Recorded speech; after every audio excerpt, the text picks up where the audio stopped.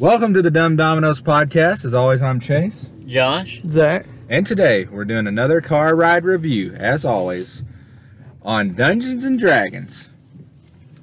Honor Among Thieves. We got an early screening to this movie. Mm-hmm. And, boy, I'm happy I went to it. Yeah, we got to see this movie 2 days on early fan access. I'm a VIP member of Fandango and put in for these tickets, and by golly, I got them. Yeah. I put in for 3 because I thought, you know, I could put in for 1, but that wouldn't be right. Tried to include the boys. Yeah. 3-man show here.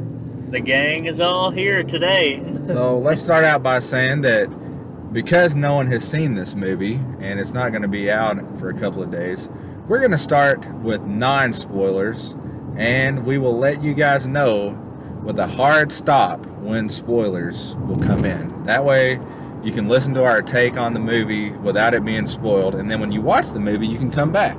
Yeah. How do you like that?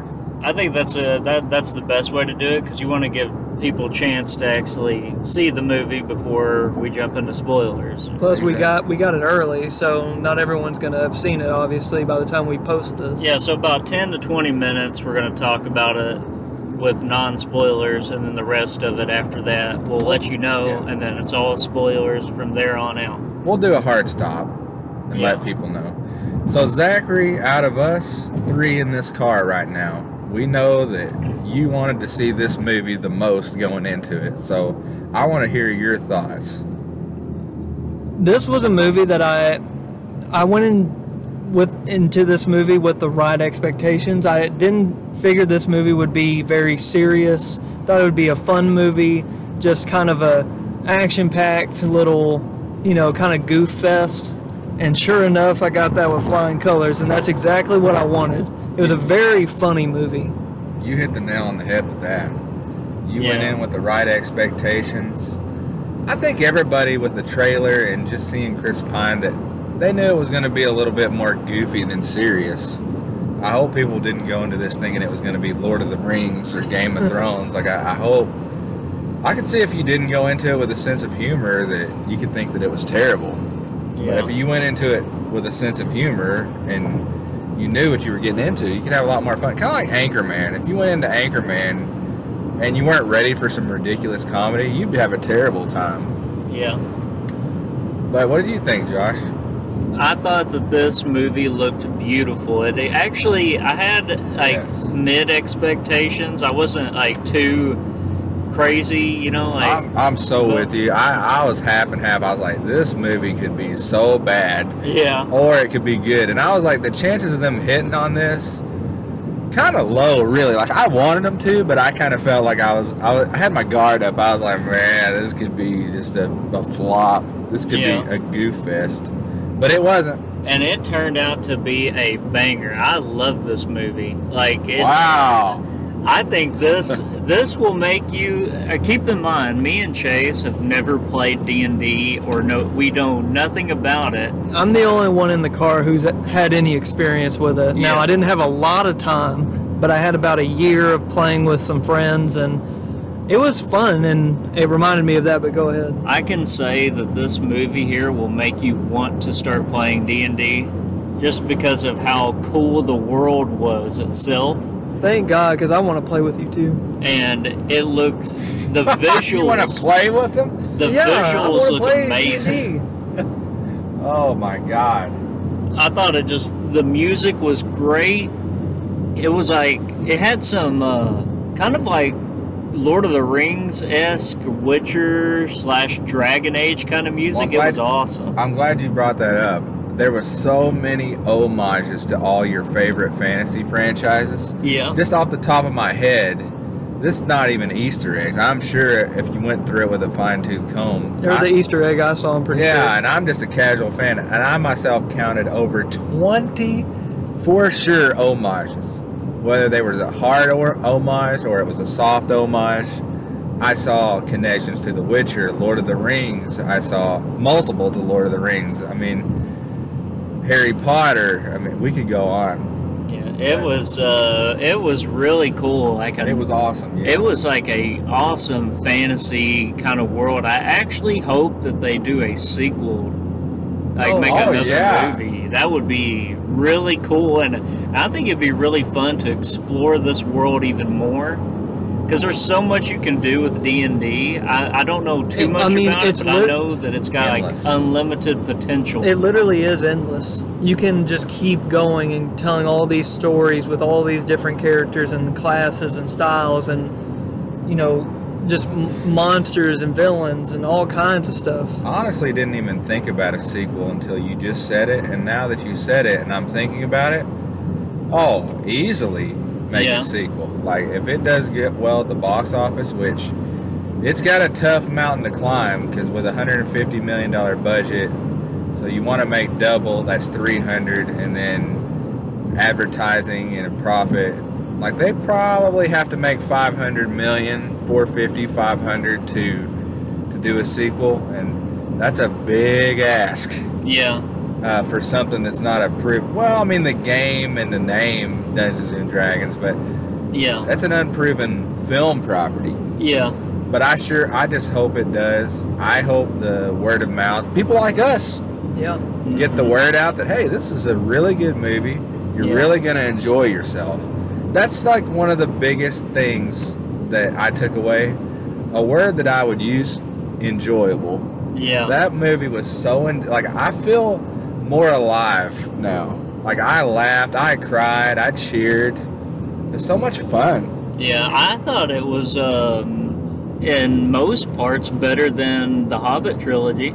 Yeah. Like, I felt like it was better than the Hobbit. I'd say so, too. And me and Chase are huge Lord of the Rings fans. All three of us. Don't leave me out. Well, yeah, you are, too. I'm just talking about, like, you know, in general about The Hobbit, and I think that this is better than The Hobbit, like all three movies. If I had to take The Witcher Season 1 or this movie, I would take this movie. Yeah, it's really good.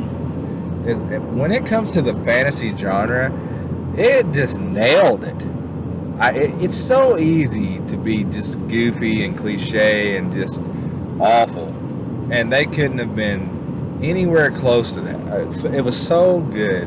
Yeah, and the comedy actually hit too. You know, usually, I was going into this thinking the comedy would be cringy, but it wasn't at all. It was actually really funny, very funny movie. It was hysterical, and it was also serious too. It was serious and funny at the same time. And knew when to pick its moments. Yeah. And going to an early screening. We were in a theater with not too many people, but quite a bit of people. About half full, when you say. But it was the perfect amount of people to be in there because it didn't feel crowded. And the people that were in there were moviegoers, so they knew how to behave, or they were big D&D fans, and so they got a lot of things. So when you go to an early access screening, it's the kind of crowd you want to be in, because you might get a few casuals, but people know how to behave themselves. They want to enjoy it and have a good time. They're not going to be on their phone because they put in the effort to be there. Yeah. So I just thought that was a little tidbit on our experience. Yeah. Also, I'd like to point, I'm actually kind of curious how die-hard veteran players of D&D, and they know the story and everything. I'm actually really curious if they'll like it, because you know how in Harry Potter, the people that love the books didn't like the movies very much, you know, and so on and so forth. That's in multiple franchises, so I'm actually kind of curious on how faithful this is to the original. So I'm actually curious on how the D&D community will respond or, you know, react to a movie, to this movie. I have a friend at work who's an OG D&D player. Like, he's played for years, over close to probably 2 decades at least.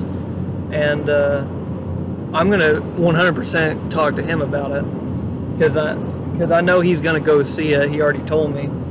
Yeah. When's he gonna go see it? When it comes out? I think he said he's gonna go watch it this weekend, maybe early next week. So I want to ask you this: since you know he's a big D&D fan, did you feel like a sort of pride, like a puff your chest out that you were going to see it 2 days before it was released to the public? Did you walk up to him and go, hey, you going to see D&D? And he's like, yeah, this weekend. And you go, well, I'm going to see it Wednesday. Well, I didn't want to be that guy. I didn't want to pull that on him because he's the OG guy, and he's the one that's like the person you want to rub it in. No, I can't rub bother it in. him. But he was the guy that. Fun, though. Yeah, I know, but he's the guy who introduced me to it. So I kind of like. Yeah. I'm just happy that I got to go see it. Like I introduced you to golf, and then you sent me a text that you're going to the Masters. Yeah. I'm like, wait a minute. Or you're playing 9 holes with Tiger Woods. Yeah, or just something like that. Hey, I just won a random giveaway. I'm going to play 9 with Tiger. What? Jason's offended. I taught you everything. How could you? How could you? Yeah. Yeah. Oh, and we got some free knick-knack things Some merch. that came out of there. Yeah. Yeah. They got this little poster thing. It's really small. It's more like Yeah. a piece of paper, but it's like a poster paper. And it has like the dragons on it. Yeah. It says I- D&D. I posted a picture of it and the map that we got on Twitter. So. Yeah. It's like a cloth, Oh, yeah. like a cloth map or something like that. No, yeah, like that's a silk the map. almost. That's not a... That's a map. Yeah, I was talking about the poster. And then we also got this cloth map, too, Yeah. which is really cool. It has, like, details on it. Yeah. It's like one of them Skyrim maps you get out of a video game case of Skyrim. It's really cool. With a Except video it's made game. of cloth. So the place that we went to see this is called Movie Tavern, and it's not like your normal Cinemark or AMC. It's more of a, I don't know, what would you call it, Zach? Like a high class, like it has a bar and a restaurant. And Oh, it has a really nice bar, like right Yeah. when you enter in, with a and fireplace. it's also kind of like what would you say, like secluded in a way? Yeah, well, I'm not sure that they all are like that, but that one. Well, at least the one we Kind went of looked to like was. the Continental from Yeah. John Wick. Yeah, and then you go sit in your seat and you can order burgers or pizza or popcorn, and the popcorn doesn't come in a bucket, it comes in a plastic bag. And they serve Pepsi, not Coca-Cola. I don't In case get you were that. highly offended by that. Man, It's the superior drink. edit that out. No, But, so, your ticket's a little more expensive, and then your food or drink is quite a bit more expensive. Well, the than- drinks, than just so you Cinemark. know, were like almost $7 for a drink. well, also Like $6.40. they serve like legit food there, and they have like Yeah, pizza, waiters burgers. and waitresses that will bring it to your seat. Yeah. So it has its pros and its cons, but I did want to thank Movie Tavern for this early access. Yeah. And as far as this movie goes, Dungeons and Dragons, if I was doing my New York Times article, like if they hired me to be a movie critic, which God willing they will. When you looked at DVDs back in the day and you looked on the back and it had a quote from Roger Ebert or whoever it may be, mine, this was me, would say, visually stunning. Yeah. And that's the first part of what it would say. And then it would say, comma, thrilling adventure. Yeah. That would be like my 2 taglines. Yeah. And then I would go into my article. But visually stunning is an understatement. I feel like I should say visually stunning with like 17 exclamation points. This movie was gorgeous. Man, the shots and the landscape itself. Wow. Oh man, it looked like you know those epic shots from like Lord of the Rings. It looked like that. It was just beautiful to look at, and it was awesome. It felt like times you were seeing the best shots from Lord of the Rings, of Hobbiton, and The Mines of Moria. The Mines of Moria, and when it feels like you're at King's Landing in Game of Thrones. It feels like you're in Revenge of the Sith. Also had some Maleficent vibes in there too, which was really cool. Not the second one. The second one was The trash. architecture of the towns, the Colosseum. When Hugh Grant was standing up in the middle of the Colosseum. Yeah. The creature designs, they're flawless. They're not just flawless. They like jump off the screen, you're just like, whoa, that's cool. Whoa, that's cool. Yeah. Never once you say, oh, that looked weird. You know, like you're just like, whoa, what is that? Wow. And the magic looked amazing too, like the spells and everything. Exactly. It looked really good. Looked better than that. Well, that's not a fair comparison because Harry Potter's older, but the effects of the magic look like really good compared to like Harry Potter and stuff. It looked amazing. Well, I swear the people that made the CG for the Resident Evil TV show did this. Because if there was one thing good that came out of that TV show, it was the CG. It was phenomenal. And this movie, like, did it 10 times better than that even. I did figure out, Zachary, that Cocaine Bear, their CGI for the bear and all that was done by Weta, Peter Jackson's company. Really? Yeah, because me and Zachary, when we did that car ride review, we said, I don't know what they did, but this is like visually perfect for kind of a goofy, lower budget movie. And then I ended up finding out that Weta Digital did the bear and all the CG for it. And it just like put me to bed. I was like, oh, okay, that's why it was good. Like, close the chapter on that. So whoever did the CG on this, that pat him on the back. And then here's another thing. I bet a lot of stuff was on green screen, but I don't really know. I leaned to Josh one time. I said, are they in New Zealand? Because I don't know if you could green screen that with that Hobbit home. It looked really epic fantasy for sure, and it looked great too. Yeah, but somehow, do you understand like how hard it is to blend the CG and the fantasy with the real on-location stuff? It's like almost impossible.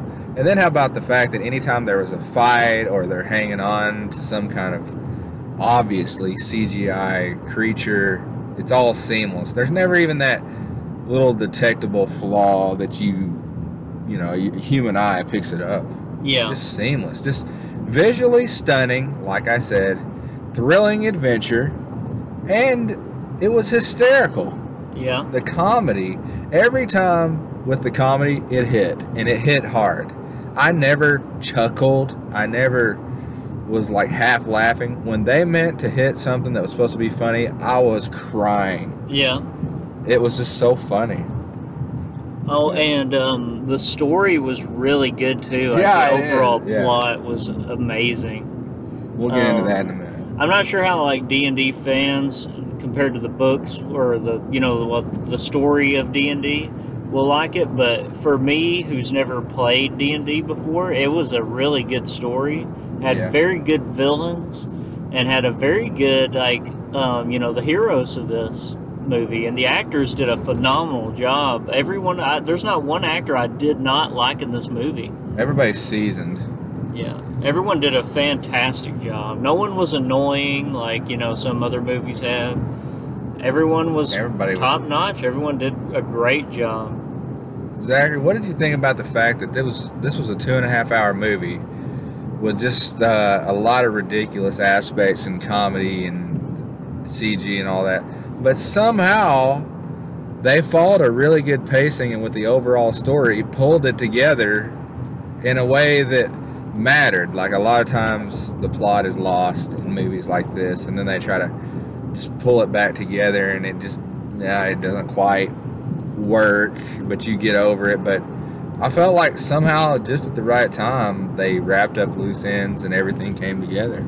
Well, when it comes to that, the way I think of it is that from very early on, I would say almost from the get-go, this movie really just immerses you and makes you believe in what's happening. Yeah. So when it comes to certain items or certain creatures, you get really quick, obviously it's already fantasy, but you get real quick its purpose, or what it's meant to do or something like that.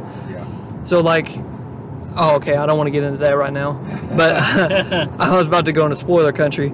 But there's certain things that can happen that when they progress through the story, you already know we're in a fantasy world, we're going to do this. There are these items or these people or these things that can do certain abilities. So you're like, that's how they progress the story, because they introduce you to the concept of fantasy, you buy into it, then they'll show you this way of doing something. Yeah. And you buy into it, and doing that kind of made it easier for them to incorporate a lot of lore and a lot of items that are just natural to D&D. Yeah. While progressing the story at a normal pace. I feel like that's what they did. It was just early on letting you settle and believe in everything, and as they continued the story at a just a regular pace like any other movie, they would throw in these little things that just made sense because you understand already it's fantasy. Right. And they kind of give either a quick explanation of what's going to happen, or they just straight show you, which most of the time they just show you what happens. Yeah. And you just buy into it and you move on, and you just get more story that feeds into it. Yeah. Well, I think now would be a time to do a hard stop on the no spoilers part. What timestamp is it? We're at 20 minutes, or 21 minutes. 21 minutes, so when I add the intro, that'll be 22 minutes to be safe. Yeah. At the 22-minute mark, you can stop, and then you can come back after you've seen the movie. So this is it. From here on out, there's going to be spoilers. Mm-hmm. Okay? Everybody good?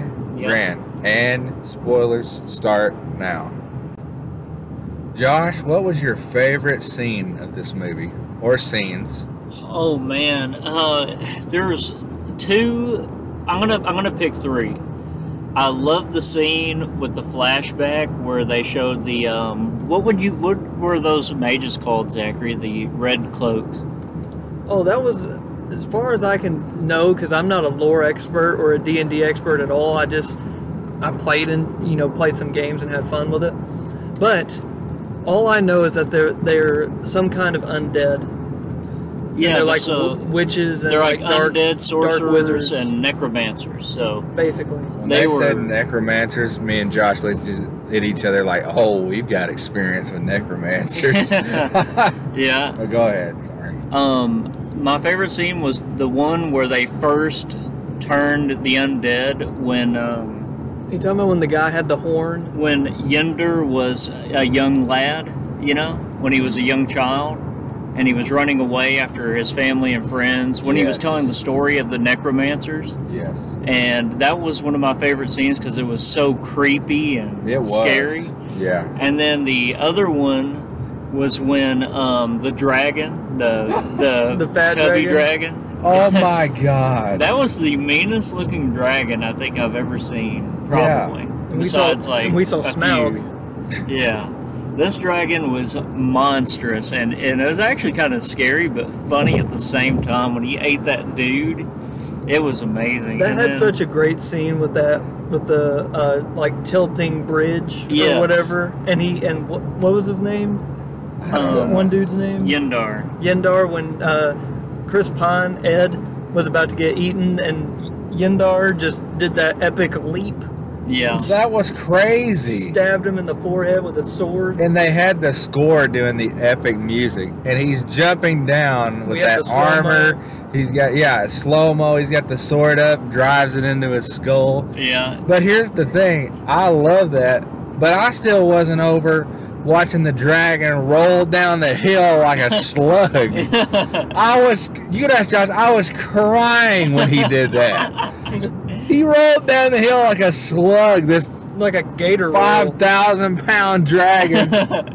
He was so fat and he couldn't do anything, but he was destroying people. He smashed one guy like completely. I can't even keep the car in the road. I'm laughing. Oh, and then my third favorite scene was the graveyard scene when they were digging up. Oh, yes. When they were digging up Holga's ancestors. Well, I knew from watching that in the trailer that was going to be one of the highlights of the movie. I already could tell. When the guy said that they were like, they went through two guys and they were like, how did you die? And it was something like in battle. And then when they got to the third guy, and he said, well, I was in the bathtub. And I slipped. And he showed his head on the tub. And I hit my head. Well, what happened after that? I died. Oh my! I was dying on that. Oh gosh! I was literally like, and they had a little bit of a like short comedy when they were asking questions or whatnot. Yeah. But when they meant to get a big laugh, they got it. Well, one of the audience that we were at really drove this one home. Is in that same scene when they're asking, because you only get 5 questions before they go back and to dead state, and you can't reanimate them at all. And he asked him like 2 or 3 questions. He's like, "All right, let's go." And the guy stopped him and said, "Hey, you got 2 more questions. Otherwise, he's just going to sit here forever." Oh, okay. So, what's your favorite cat? What's your favorite book? Yeah, and he started going off on that, and he's like, and he just walks away. Oh, he's still alive. When they showed the one guy and his eyeball was hanging out, and everybody went, "Oh my God!" And then they showed him getting shot in the back of the eye with like a dart or an arrow. An arrow, yeah. Yeah. And everybody's like, "Oh God." So Zachary, what were your favorite scenes? I'll let Chase, you go ahead. Let me think about it. The fat dragon is my favorite scene.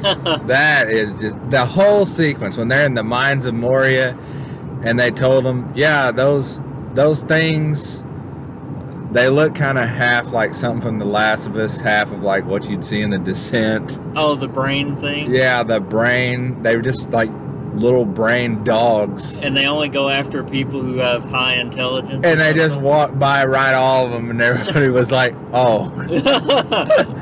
And how about the stunning shot? I mean, the mines of Moria. And it was just so funny the way that they were, when he stepped on the bridge and it fell through after that long monologue of how they're going to get across the bridge. I was really actually looking forward to seeing how in the world they would do that, and then that guy ruined it. And when that dragon came out of that brick cave and the way they were looking at it, like, oh God. Yeah. And the way they mixed the comedy with the fear, it's like, I don't know how you can convey like real fear, because that thing was he was a tank, but he was so fat and hilarious. I guess it was like in the NFL when there's like a 450-pound nose tackle, like you're laughing at how fat the guy is, but like he's a destroyer. Yeah, it's all muscle. Yeah. So that scene was my favorite, and my second favorite scene was without a shadow of a doubt when we see Bradley Cooper as a little man. I mean, he wasn't a dwarf, but I don't know what he was. He wasn't a dwarf, and he wasn't a hobbit. He was just a little man. Yeah. And the way, when I saw, he was in a hobbit hole.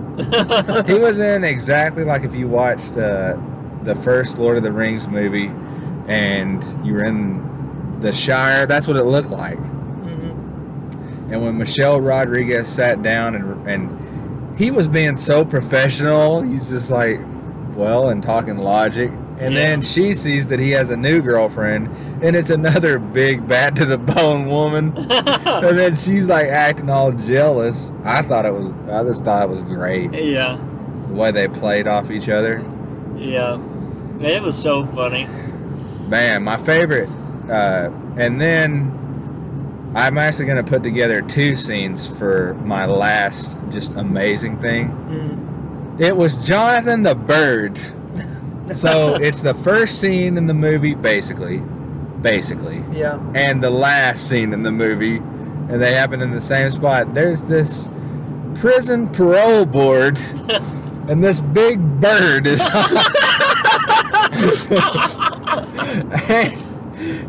Chris Pine and Michelle Rodriguez tackled this bird out the window.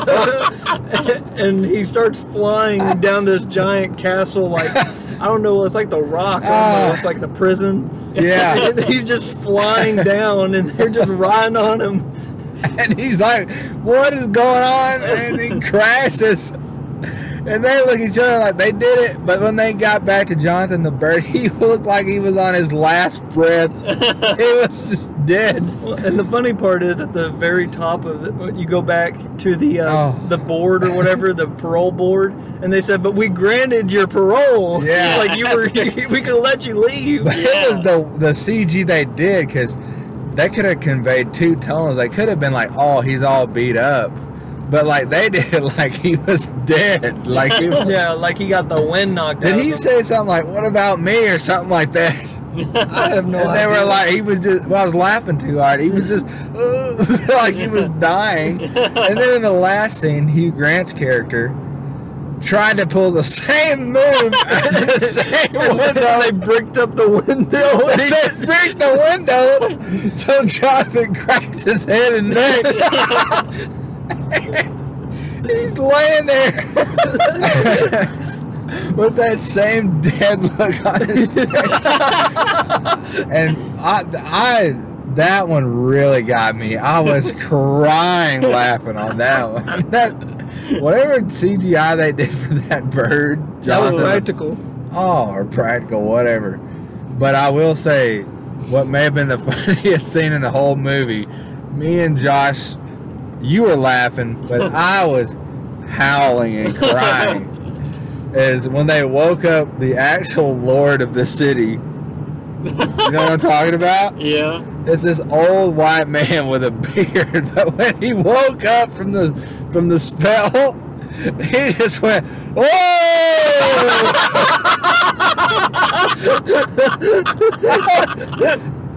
You can't tell me, Josh. I saw you dying. I couldn't handle it. Was that the homage to when they woke up Theoden in Lord of the Rings? I have no idea, man. It easily could have been. I was laughing so hard. Why did he have to do it like that? Oh gosh. I wonder if that's what they told him to do, or he had his mouth wide open, just sits up in the bed. Ooh! Oh my God! Oh But, goodness. I mean, I could go on and on. I just named you like 4 full scenes that I just loved. Oh god. That's not normal. So one of my favorite scenes was I'm going to go along with one you just said. Go for it. The very It's first just- scene of the movie. Love to see it again. The first scene of the movie where you get that whole like backstory of Ed, Chris Pine's character. Yeah. And you get to know like what his goals were and why he did the things he did, because Yeah. it's called Honor Among Thieves, and he's in prison right at the start. I will say I enjoyed that a lot, and it like set the tone and got the point across really good. Because Really- it showed that the movie was going to be serious but also funny, It was because all- it pulled both. It was almost like in the first John Wick movie, you don't really know anything about him, but then Vigo gives this monologue that just sets it in stone, like his whole backstory, like how you should feel about him. And when he gets done, you're like, oh, that's John Wick. You Yeah. know? I kind of felt like the same thing with this. They did it. With both characters too, because Michelle's character, Yeah. they did the Oh, same thing yeah. with her too. Like, And it you was bought great. it. You bought it. Like normally that would be some cheap shortcut, Yeah. but it wasn't. Another one of my favorite scenes, obviously, is going to be the final battle. I love that yeah. entire battle. Me too. With, Very good. I mean, you just had every character plus the big bad there. Yep. And the way they used the magic and the CG and the little bits of comedy spritzed in there, but it took itself very seriously, and the fights were really well done. And she was insanely powerful, you know. She wasn't overpowered where they couldn't beat her, but it took all of them to beat her. This character's name, or she's the villain in this movie is called her real name is Daisy Head, and Sophina is the character's name. Yeah, makes sense. And she did a great job. Really good. Really She looks so sold it. creepy, like an actual witch. And I love how they played into that. She had her hood off because she was bald, and Hugh Grant walks in and goes, "Oh, might want to put your hood back on." Yeah. People might not want to see you that way. That was done. Hugh Grant, man. If you wanted some subtle comedy and just a love of performance, Hugh Grant. What's his name in this?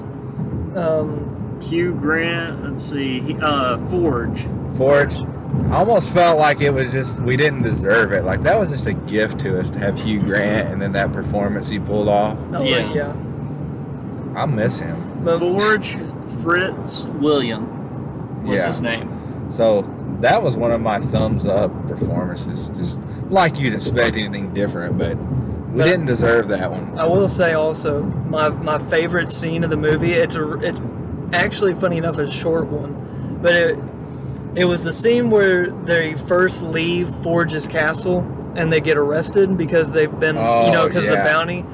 and you see Michelle Rodriguez go absolutely haywire. She breaks her like binds on her, and she starts fighting like 6 or 7 different guards. Yeah. But in the same time, you see Chris Pine like the entire time just trying to break free from his restraints, and it perfectly encapsulated what these characters were going to be. Yep, it really did. Like, they set the tone. The pacing was wonderful. Yeah, you had the mage, the barbarian, you had the bard, the cleric, and what would they call that one? The skin changer. Well, she was like a shapeshifter, but she was a tiefling shapeshifter. Yeah, but I don't know exactly what. She could turn into like different animals and stuff, and she was raised by the wood elves. What do they call that? It's not the monk class. I don't think it's called. It's something like that. She's got the devil horns. Yeah. Yeah, they played her. They did her justice, because every time she shape-shifted into a different animal, it worked beautifully. And then when she was herself, they had the great chemistry with the wizard. What did you say his name was, Josh? Just the wizard. Gene. Are you talking Reggie about... Gene? Oh, yeah. His name is Zendar. Yendar. Yendar. So they had great rapport, so that was good. And and he's also in Bridgerton too, by the way. He was pretty good in that. Jurassic World: Fallen Kingdom. Yeah. He's the guy. When they take him to the island, he's the like the hacker, the tech guy. Yeah. So he's great, like really good. He's got some, even though he looks kind of young, he's been on the big time. Man, he's jacked too. You see his muscles? they're protruding. I just okay. That's a wrestling joke right Vince there. McMahon. You're a little too obsessed with his body. Yeah, I'm just simply amazed. Look. Yeah. I made that joke to Josh too when Chris Pine was throwing the charm on, talking him into it. I was like, yeah, that's Chris Pine. Handsome man. I love that scene too. Reese Witherspoon picked him over Tom Hardy. Yeah. Oh God. Oh, goodness. Now there's a smart little. Yeah, I love that. Yeah. I'll watch that movie.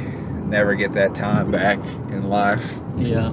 So what did you think about the whole story as a whole? Ed's story with his daughter. Man, I loved it. Him trying to get that what was that artifact, Zachary? It was the Tome of Reawakening. Yes, which basically means no matter what happens to the person that you use it on, they will reanimate.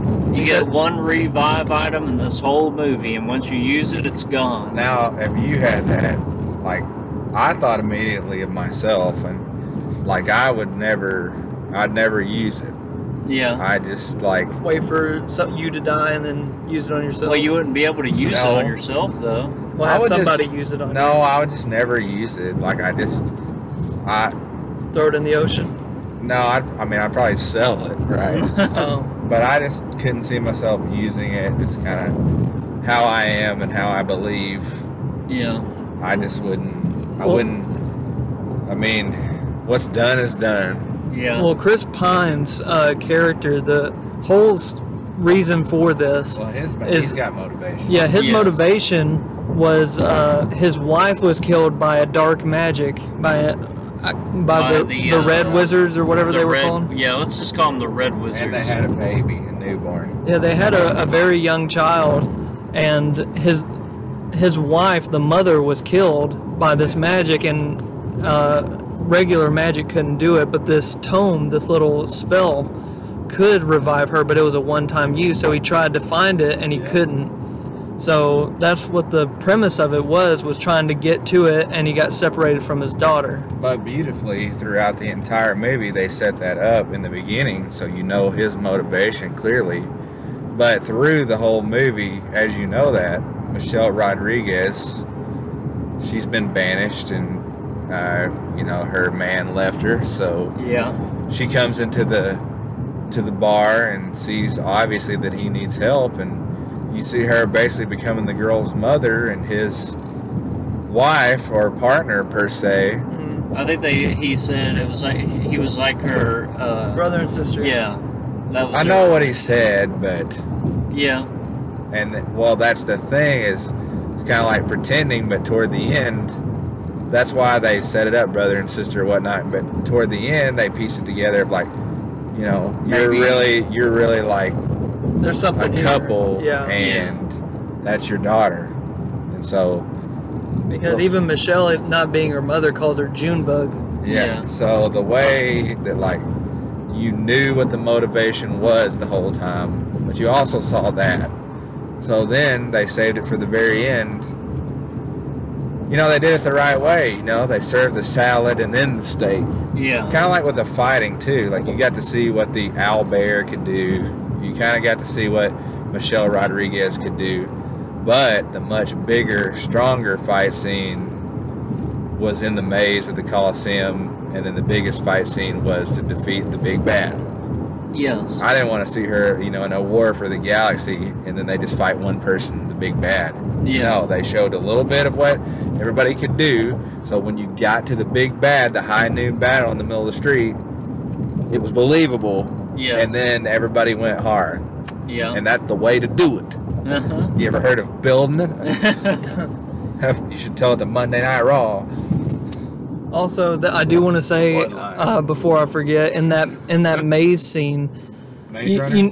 yeah, you know when they got in that cage, those people got in that cage, and the main group, you know, with Chris Pine and all them, they said no, let's go a different way and beat the system, right? The Yeah. people who were in that cage, I think, if I'm not mistaken, that was a cameo and an Easter egg to the original Dungeons and Dragons movie. Oh, nice. Because did you see those outfits? How like retro and like obvious and Oh yeah. cameo I they didn't were. even know there was an older movie. Yeah, it was like an 80s or 90s movie. It was, Wow. you know, just a low budget little rinky-dink movie, but I think that was an homage to that original movie. Man, that's Great. pretty cool. Great. That's beautiful. There was lots of homages. Like, I caught over 20 myself, but I would not be surprised at all if you had a lore expert that was sitting down, pausing it, if you could find 50 to 100. I Yeah. wouldn't be surprised even one bit. You think it'd be hard as a filmmaker on a movie of this scope to try to like place Easter eggs and homages like on purpose like they do, but not get in the way of the story or the pace? Because it's like, man, I'm already tackling such a big deal here. It's almost like they had like a master of lore go in and help them with adding stuff to the movie that would be really cool for fans of D&D, you know what I mean? Yeah, it's like, that's the thing. That's why you don't rush sequels and whatnot, because what I just said, yeah, it is no problem if you come up with that in just the storyboarding phase. Yes. Like, oh, that's where it goes, and this is but if you're just trying to pump out a quick sequel in like a year and just throw it in, oh, that'd be cool. Well, Yeah. I feel Don't like do that. I feel like this was a passion project because Chris Pine was an executive producer on the movie himself. Yeah. Mm-hmm. And I'd like to say that the co-directors, they were responsible for Game Night, which I thought was a very good movie. And it takes a lot of twists and turns that you wouldn't think it would. And it's an adventure movie. And Jason Bateman and Rachel McAdams, and I've thoroughly enjoyed it. And they were responsible, well, they were on the writing team for Horrible Bosses. Yeah. So everything that they've been a part of has been a success and was a really fun watch. Yeah, well received. Adventure. So they're just right in their wheelhouse, if you ask me, if Yeah. you look at their resume. And the fact that one of the two is on the story team for the Flash movie makes me feel better about things. Yeah. Well, I feel great about everything except for the Flash. Yeah. The Flash himself. Well, Yeah. one thing, He needs to go back to Hawaii and terrorize some more people and leave the movies. to the professionals. Yeah. Well, I'm happy about this movie, and I hope it's very successful in the sense of really- it shows that you can take these passion projects, something that a lot of people would argue you can't really put on the big screen, like D&D, for instance, and make a successful film or show about it. Like I'm still wanting a live-action, legit, like Dragon Ball kind of movie, and I feel like this movie could really show people like this, and Sonic the Hedgehog can like pave the way for those movies. Yeah, we want a Mass Effect movie. That'd be sweet. Or like, you know, Skyrim Commander or Shepard. Fallout. Oh yeah, the Fallout TV show. It gives they're me working on faith. it. Netflix is doing Gears of War. I'm worried about that. Is Batista involved? Not that I know of. But I want, Is him, I want him as Marcus. Marcus Phoenix. He wants to be Marcus Phoenix as well. So We'll do it, Hollywood. we'll just do it. I mean, we ain't got time for this. yeah, He's still jacked. Please. I said on this very podcast that I wanted him as Bane more than anything ever. yeah. And we've got 2 Batman franchises going right now. Or one's about to go and one's going. And he meets with James Gunn, and James Gunn says, "You're too old to be Bane." He met with him to talk about Bane. Like, that's like, what? And so it crushed me. I was like, they actually talked about it. Dang it. And he's like, "You're too old." And I'm like, who gives a crap? I thought all you guys cared about was money. Yeah. He's a big star.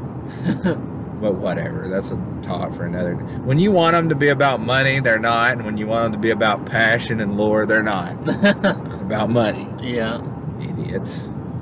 Whatever, I don't care anymore. Whatever they put out, I'll just watch it and stomach it, I guess.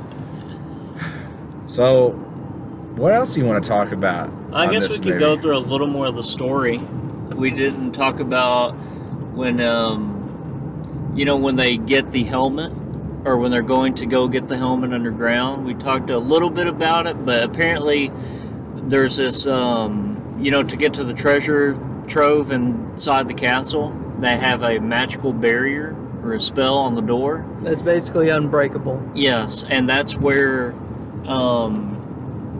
what is his name? That dumb guy. The wizard? Forge.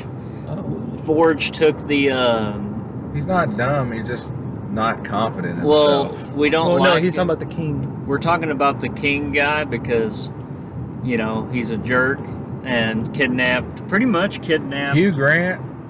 kidnapped Chris Pine's daughter, Yeah, and, lied and to like her, brainwashed her and then away. he took the artifact that can bring people back to life and Hid lied it. to his daughter, and said but- that it was the artifact of wealth, like riches, yeah. and that's all that Chris Pine was after, when in actuality he was wanting to use it to resurrect his dead wife because he loves and misses her, and the daughter thinks that he just abandoned her, I love how Hugh but that's Grant... not what happened. I love how they're just straight up telling you Hugh Grant's a scoundrel and he's working with the Red Priestess, and I just adore that scene when they got his boat loaded with all the riches of the people, and then instead of him being like, "Oh, well, I'm the Lord and it's my town," she's like, "Get out of my city," and he's like, "Okay, see you later."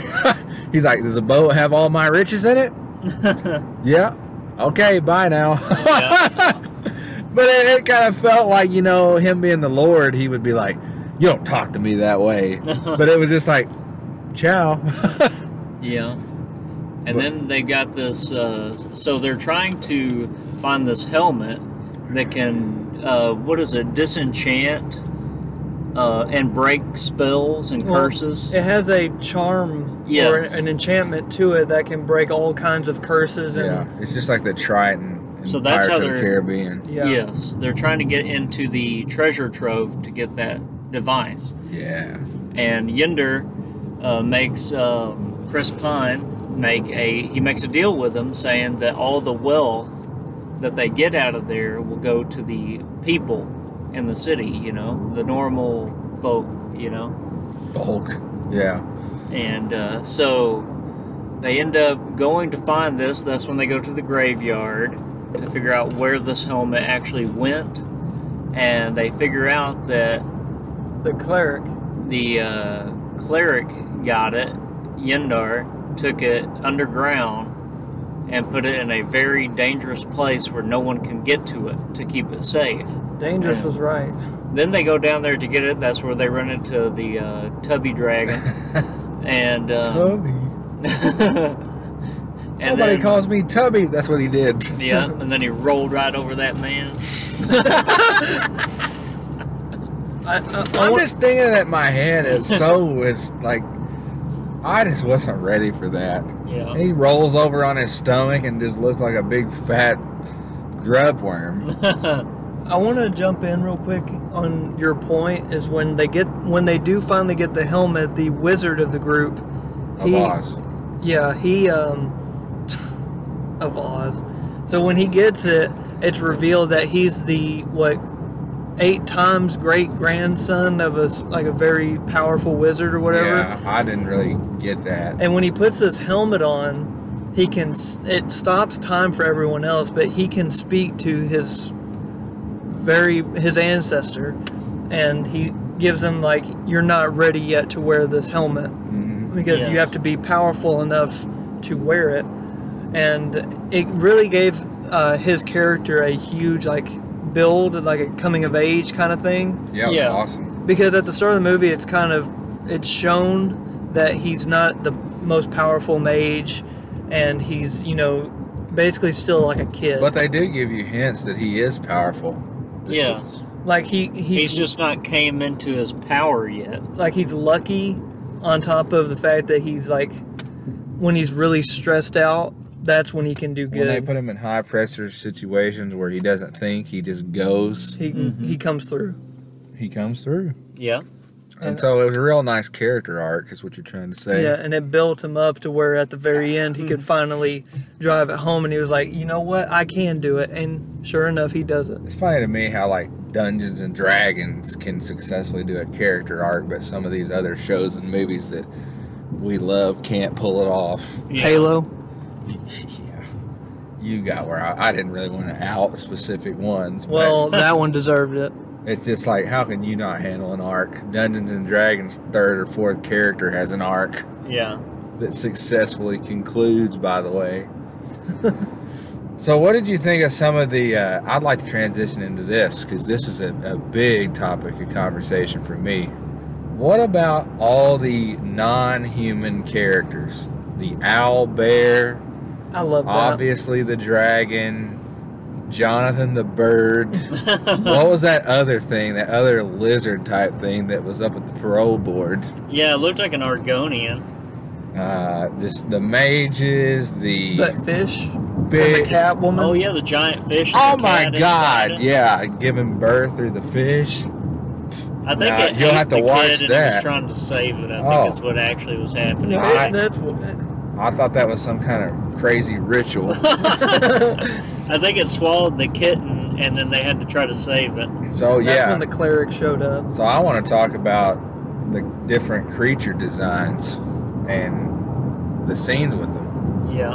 I mean, that's the thing. It's kind of like the Elder Scrolls in that way. It just has a ton of different creatures and concepts and monsters, and Really feels Harry Potter-ish. Yeah. That was the first thing I watched that had a whole bunch of different creatures. Now Lord of the Rings does, but it's kind of it's pretty straightforward. Orcs and hobbits, but Harry Potter was the first thing to me I saw that had a bunch of wacky... I thought it was more like the Elder Scrolls for me, because I saw the Khajiit, which is a cat race in Skyrim. Yeah. And then you have the Argonians, which are like lizard and swamp people.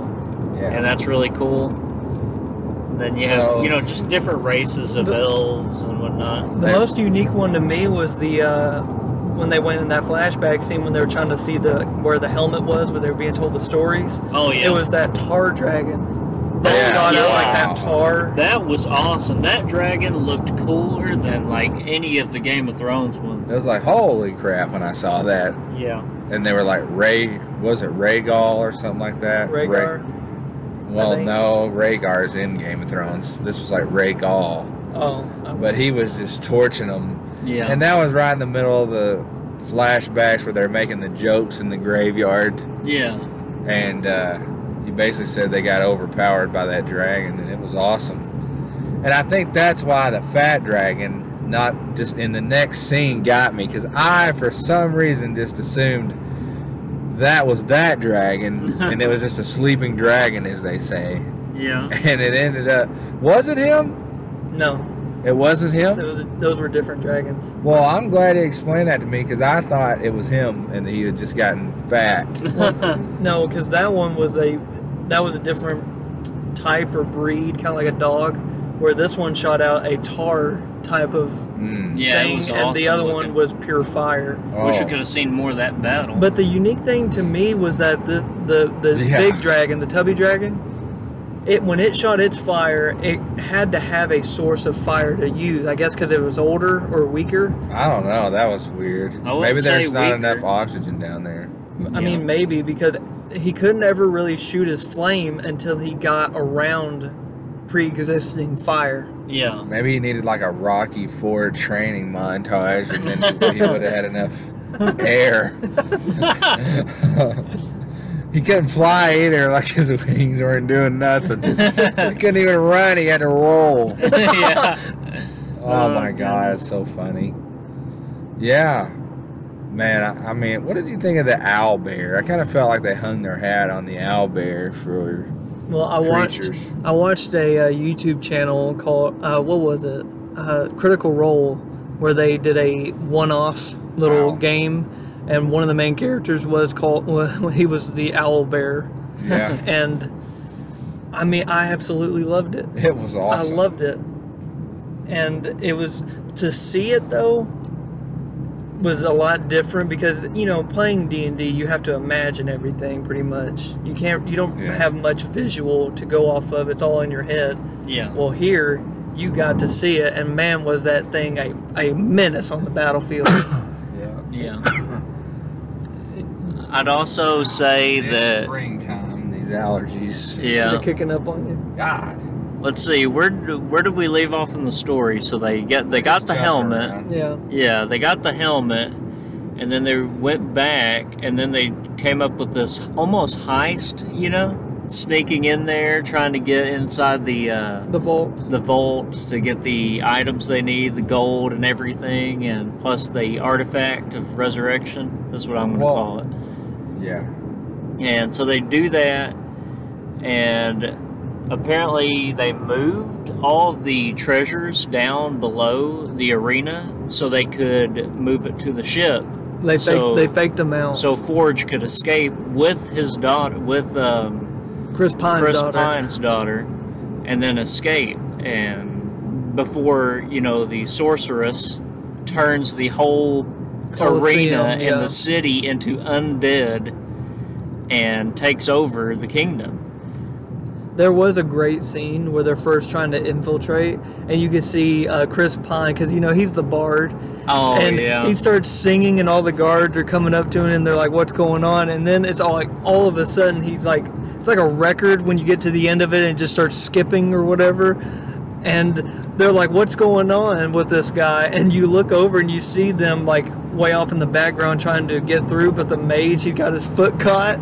And he couldn't concentrate on the spell, so Chris Pine just started basically like deforming in front of them. His eyes popped out of his head, and I swear I heard gasps in the movie theater and laughing.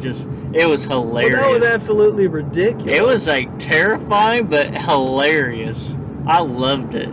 It was so goofy. So then from there, they end up getting knocked out and captured, trying to get all the treasure and everything. And then they get put into the arena. And they're trying to survive in a maze. And I don't know what around. Yeah, they're trying to survive in a maze. And at the same time, they're going through this maze. It's almost like Hunger Games style. Yeah, with weapons hidden throughout and chests. Oh, and then they have the mimic chest from Dark Souls. Well, that was from D&D, I'm pretty sure. Well, I know. I'm just saying, like, that's what I know it from, the mimic chest, and it's awesome. But except it doesn't have legs. Well, that entire time, you got weapons, and you think you'd be fighting some of the other groups that are in the Coliseum. No, you're fighting this giant, like, panther-looking thing. Yeah. And it's absolutely a nightmare. And it can hologram itself somehow with a spell or something and make you think it's in front of you when it's actually behind you. It's actually really cool. And from there, they escape the maze arena, get underground, and then run into Forge again, and pretty much stop them and escape and save, you know, Chris Pine's daughter.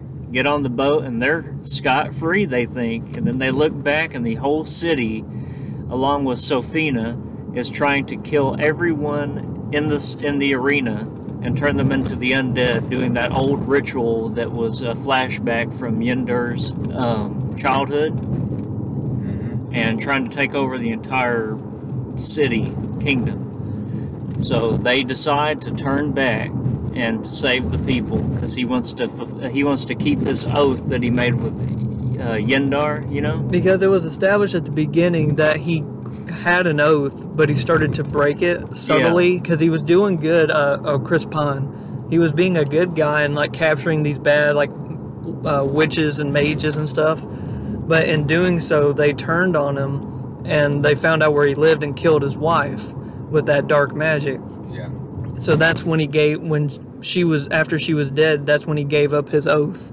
And then he had to re-oath himself, Yes. to be able to even try to do this to save his daughter. And by the end of it, he's like, you know what, I'm going to fulfill my oath, and I'm going to save this city and give them the riches that I promised to Yendar. So they go back, and that's when the fight starts. They interrupt the ritual by using the teleporter wand and throwing all the gold out to the city. And Sophina does not like it. And Sophina goes like crazy because all the people are leaving the arena and leaving her spells. I guess the width of the spell is only a certain length, and when they escape the boundaries of it, there's nothing she can do. So she goes down there to try to, I guess, kill Chris Pine and get revenge for it.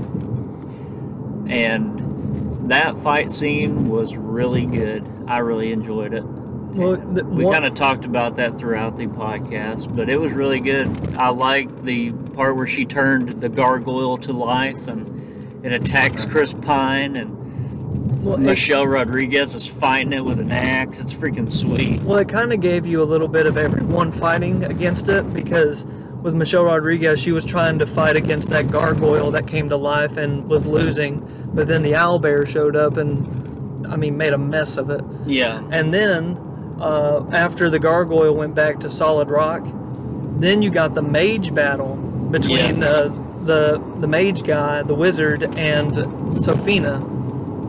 And I mean, they had like two giant like hands, singular hands. Like it was almost like a what do you call that? Like an arm wrestling kind. It was almost like thumb war mixed with arm wrestling, mixed with punching each other. And they were just hands. They were just like giant hands cut off like right past the wrist. Wow. Anyway, so... And Chris Pine, I loved when he started hitting her with that banjo that he had. Yeah. Oh my God, he Jeff Jarrett her. He literally, I hope people understand that one. He pulled a Jeff Jarrett. Yeah. I turned to Josh and I said, it's Jeff Jarrett. Yeah, hit Mae Young in the back of the head with a guitar.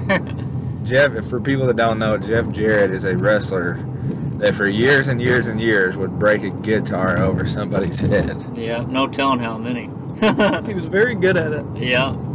Yeah, But- I mean a lot. He broke a lot Yeah. of guitars. Right before they battled Sophina, he puts this charm, or this necklace thing, over his daughter. Well, Kiera had it that Michelle... for years. That Michelle gave her years ago as a child to keep her safe.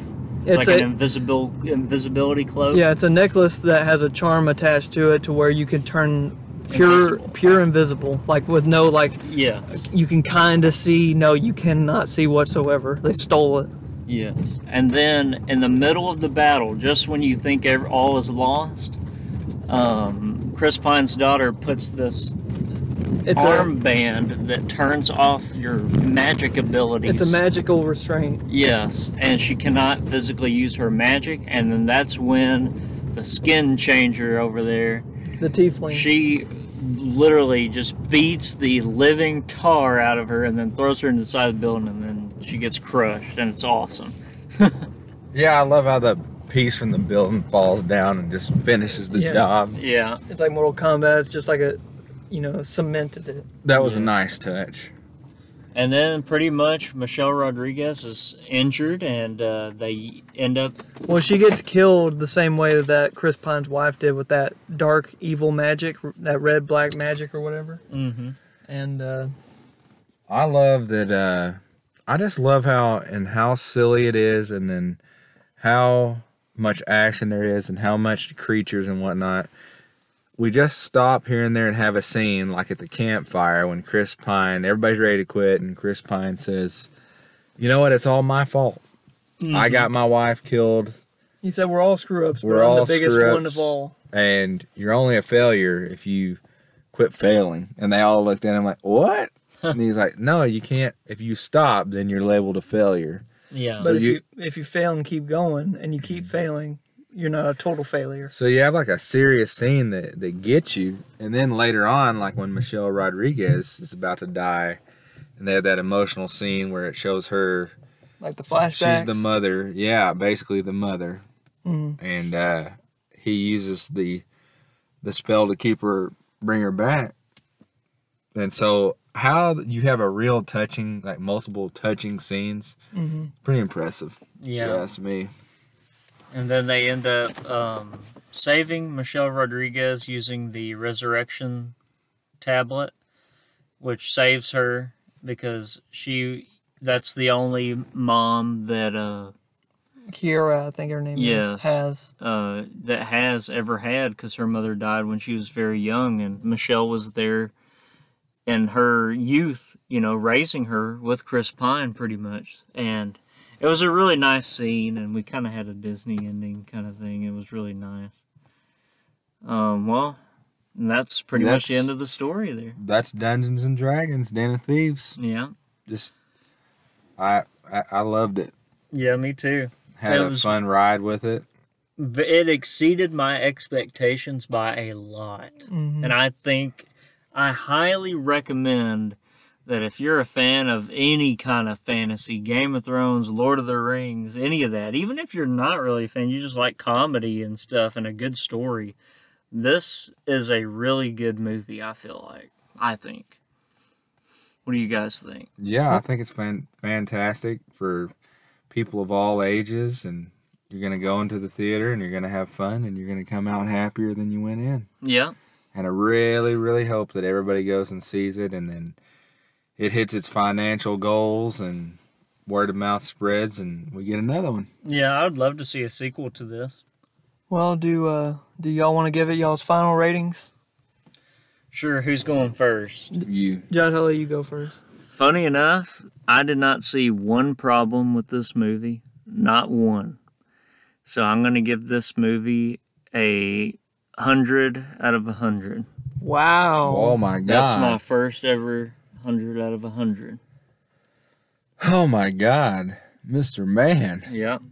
I couldn't find one problem. That was a shocking development. There was, like, thinking about it, I loved every character. I loved every shot, every scene, no mistakes. Comedy hit when it was supposed to.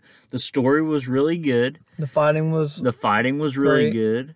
And the music was amazing. There's nothing wrong with this movie. It's literally a perfect movie, I think. What do you guys think? Well, I definitely give it a 95 out of 100. Yeah.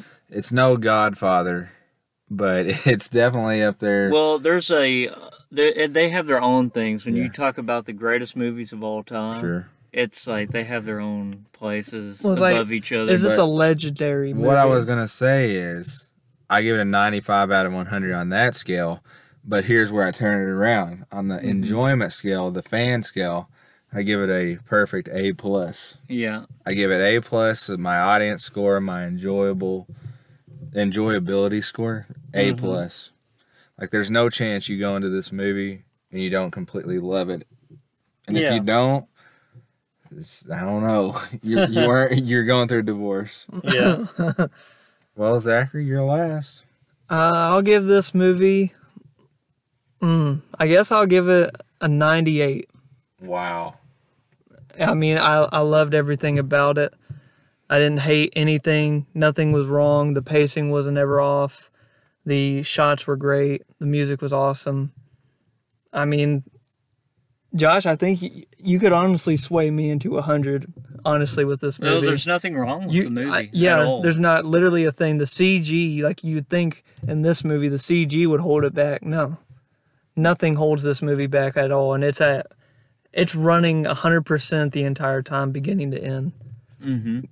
We even get a little funny end credits, or not end credits, but like early mid credits. Yeah, with scene. the dead guy in the cemetery. Because they left a dead guy without a final question. He's just still sitting there talking. Yeah, waiting on someone to come along. But yeah, that's what I think. So do y'all want to wrap it up there? I think that's it. That's Dungeons and Dragons Honor Among Thieves. And we're honored to be able to go and do an early movie screening, and hopefully in the future we'll get to do a lot more. Yeah, that'd be amazing. Yeah. But opening, closing music by Daniel Schroeder. Bye, everybody. See ya.